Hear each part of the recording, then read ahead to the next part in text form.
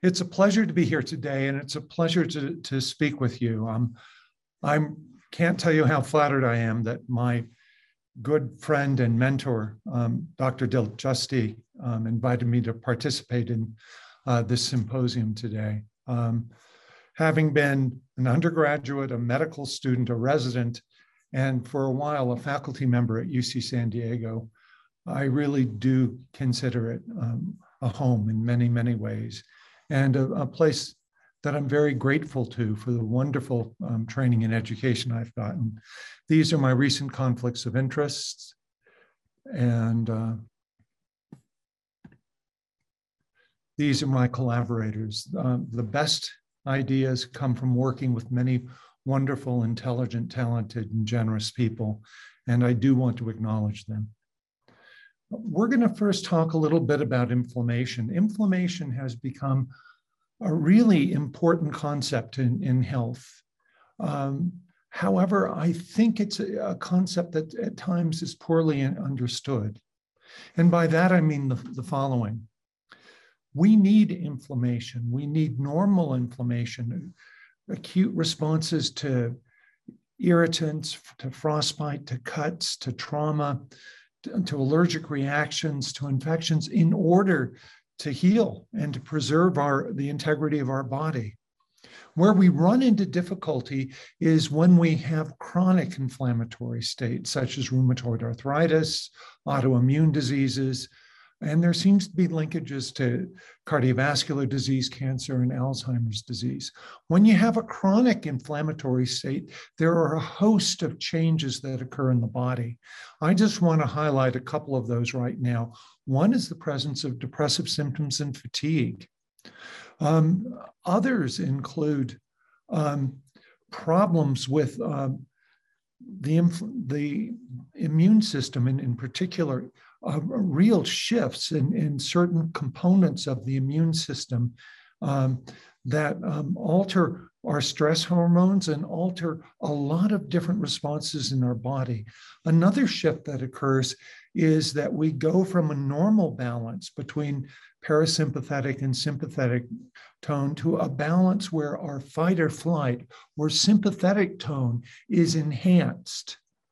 And this all can lead to really problematic concerns throughout the body, but I want to focus on the brain for a minute.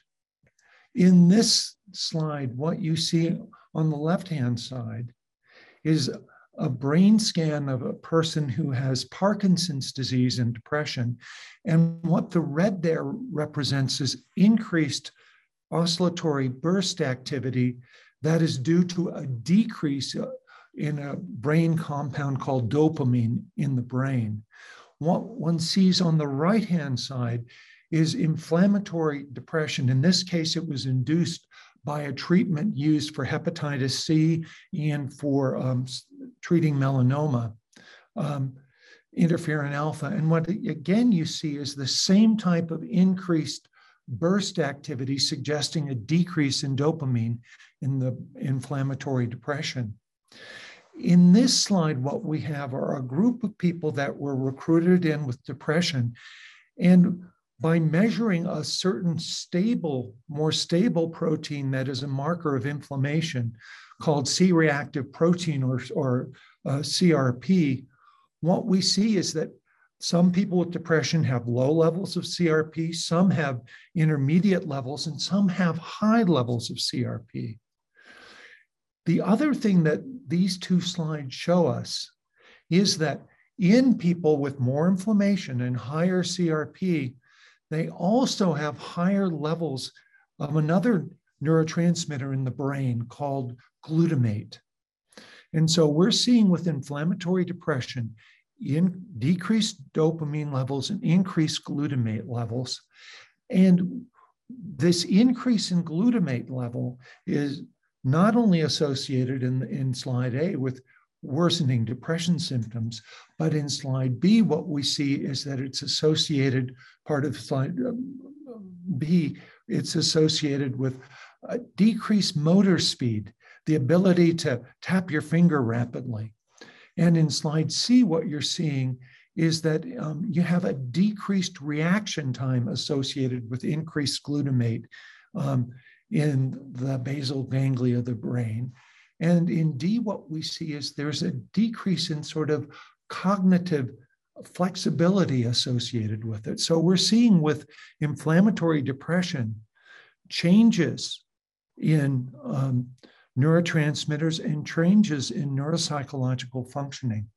What we also see is a dissociation between the brain electrical activities in different parts of the brain, and in particular, the frontal part of the brain, which is really used for thinking and sort of controls other parts of the brain, particularly more primitive parts of the brain. In this case, the frontal part of the brain is disassociated from the basal ganglia, where there's that increased glutamate. So some people have inflammatory depression, and these people have changes in the connectivity in their brain, as well as in discrete functions and neurotransmitters. And that's what this summary slide talks about there. What I want to do is talk a little bit about omega-3 fatty acids, in particular DHA and EPA or EPA. Omega-3 fatty acids cannot be synthesized de novo in the body. You have to eat foods that are rich in omega-3s in order to have them in your body. And omega-3 fatty acids are important because they're part of the membrane of neurons and cells. And also what we're going to focus on is that they also are important for decreasing inflammation.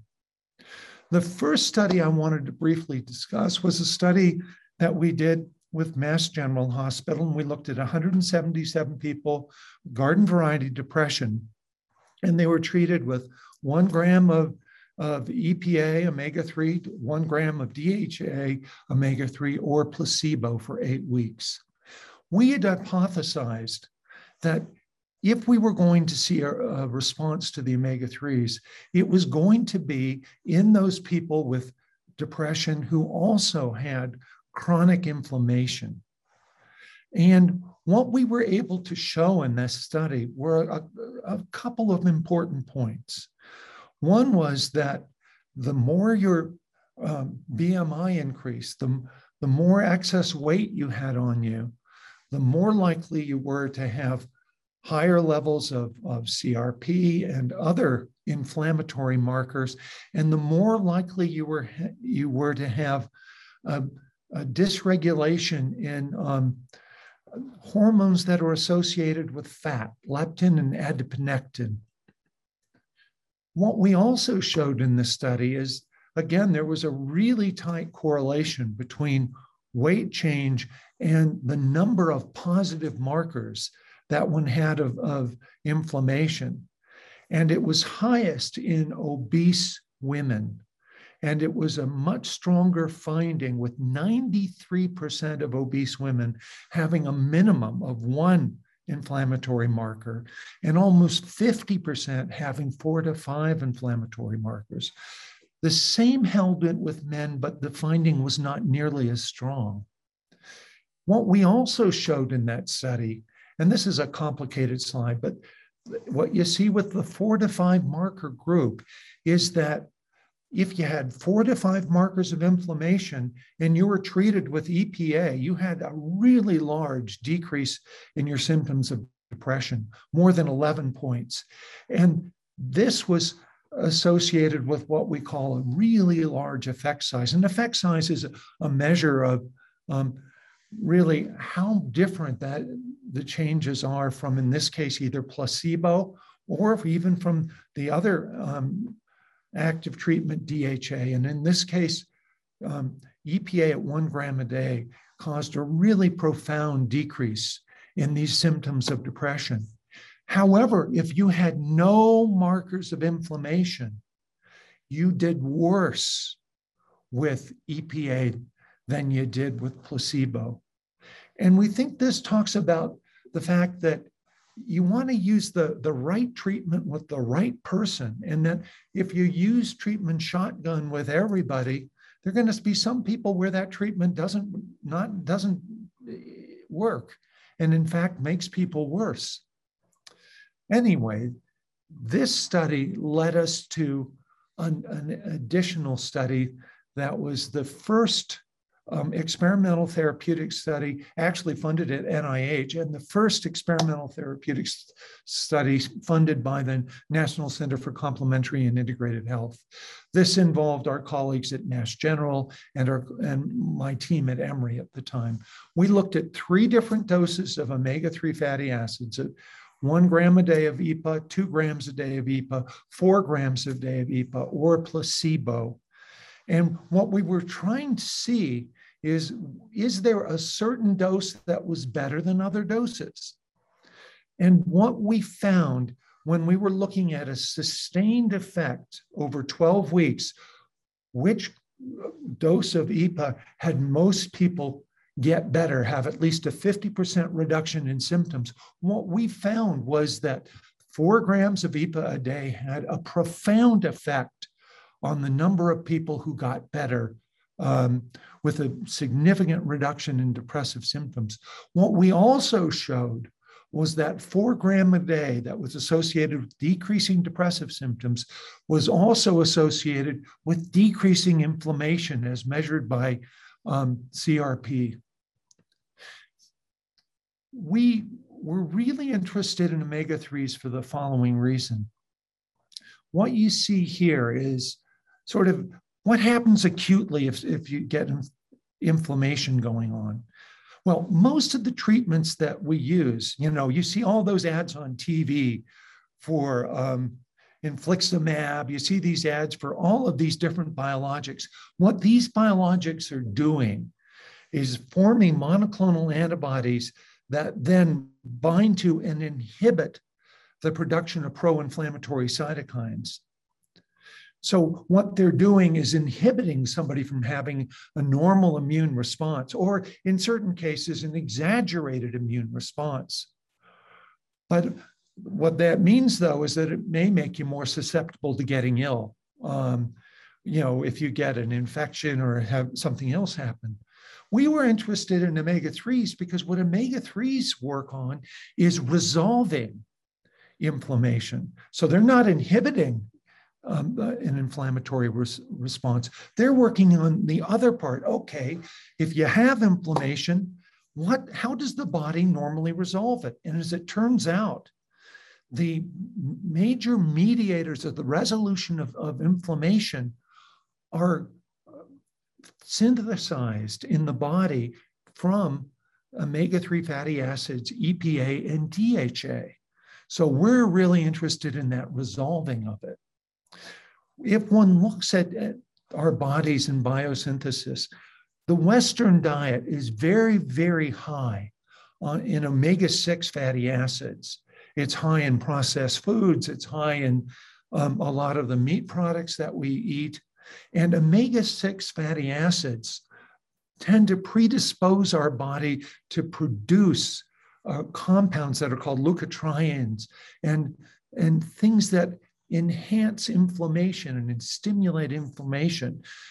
All that work on the Mediterranean diet and the idea of vegetarian diets, what those tend to do those are diets that tend to shift you away from omega-6 foods and towards omega-3 rich foods like flaxseed, like fish, like seaweed. And in particular, EPA and DHA produce these anti-inflammatory compounds that are called resolvins and myanserins. And so we were interested to see if you increase the amount of EPA a lot, as we did with 4 grams a day, what does it do to these pathways?